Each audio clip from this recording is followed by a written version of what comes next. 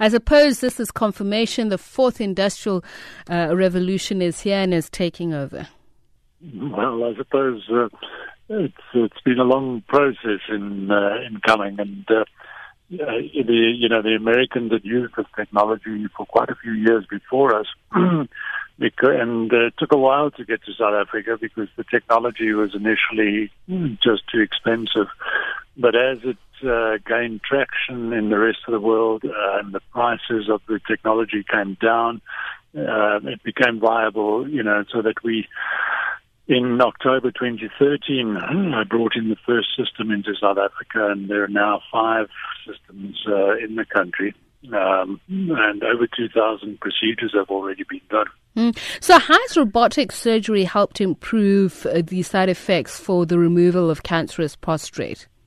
Of that, the vision is so much better. Really, we have a 3D camera with 10-fold magnification. So for the first time, we can now see the small nerves and blood vessels less than half a millimeter in diameter, and these are very important structures that come together in the close proximity of the prostate. And in previous open surgery, one could, with a lot of experience, save these structures in some patients because you knew where they were, but even though you couldn't really visualize them. But now, with the robotic surgery, we can actually see these structures, and we can often, provided the cancer is not too advanced, we can move them out of the way and preserve this. And it's very encouraging to see, in especially young men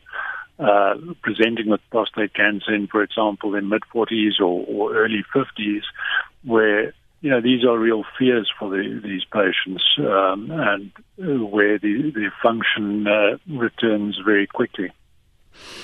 So what has improved specifically that conventional surgery or conventional procedures did not foresee?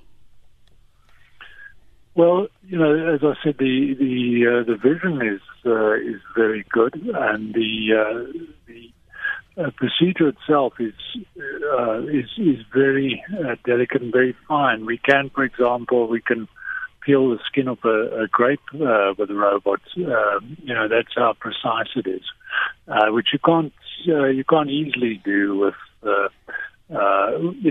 open surgery. It's just not one's tactile sensation is just not as good. So it's becoming a global norm, as you say, and many procedures, I'm sure, would benefit from it with improved patient outcomes. Are there any other areas other than the removal of the prostate cancer, that perhaps you may be trying this innovation on? Yes, absolutely. The one of the procedures that is ideally suited for robotic surgery is kidney cancer, where we can remove tumors out of the kidney now with preservation of large parts of the kidney. So in the past, where you had a very painful flank incision, which literally cut the patient in half to get to the kidney, we can now remove these tumors out of the kidney with a few ports being placed into the patient, and their recovery is very quick. They're literally out of hospital in 36 hours. So that is really a fantastic indication for robotic surgery. And then in other disciplines as well, the general surgeons now are starting to operate on colon cancers and do partial colon resections robotically. The gynecologists in the United States use robotic surgery for a lot of the gynecologic procedures, such as hysterectomies. And at this stage, it's been refined to the point where patients are going home on the same day after a hysterectomy, after a robotic hysterectomy.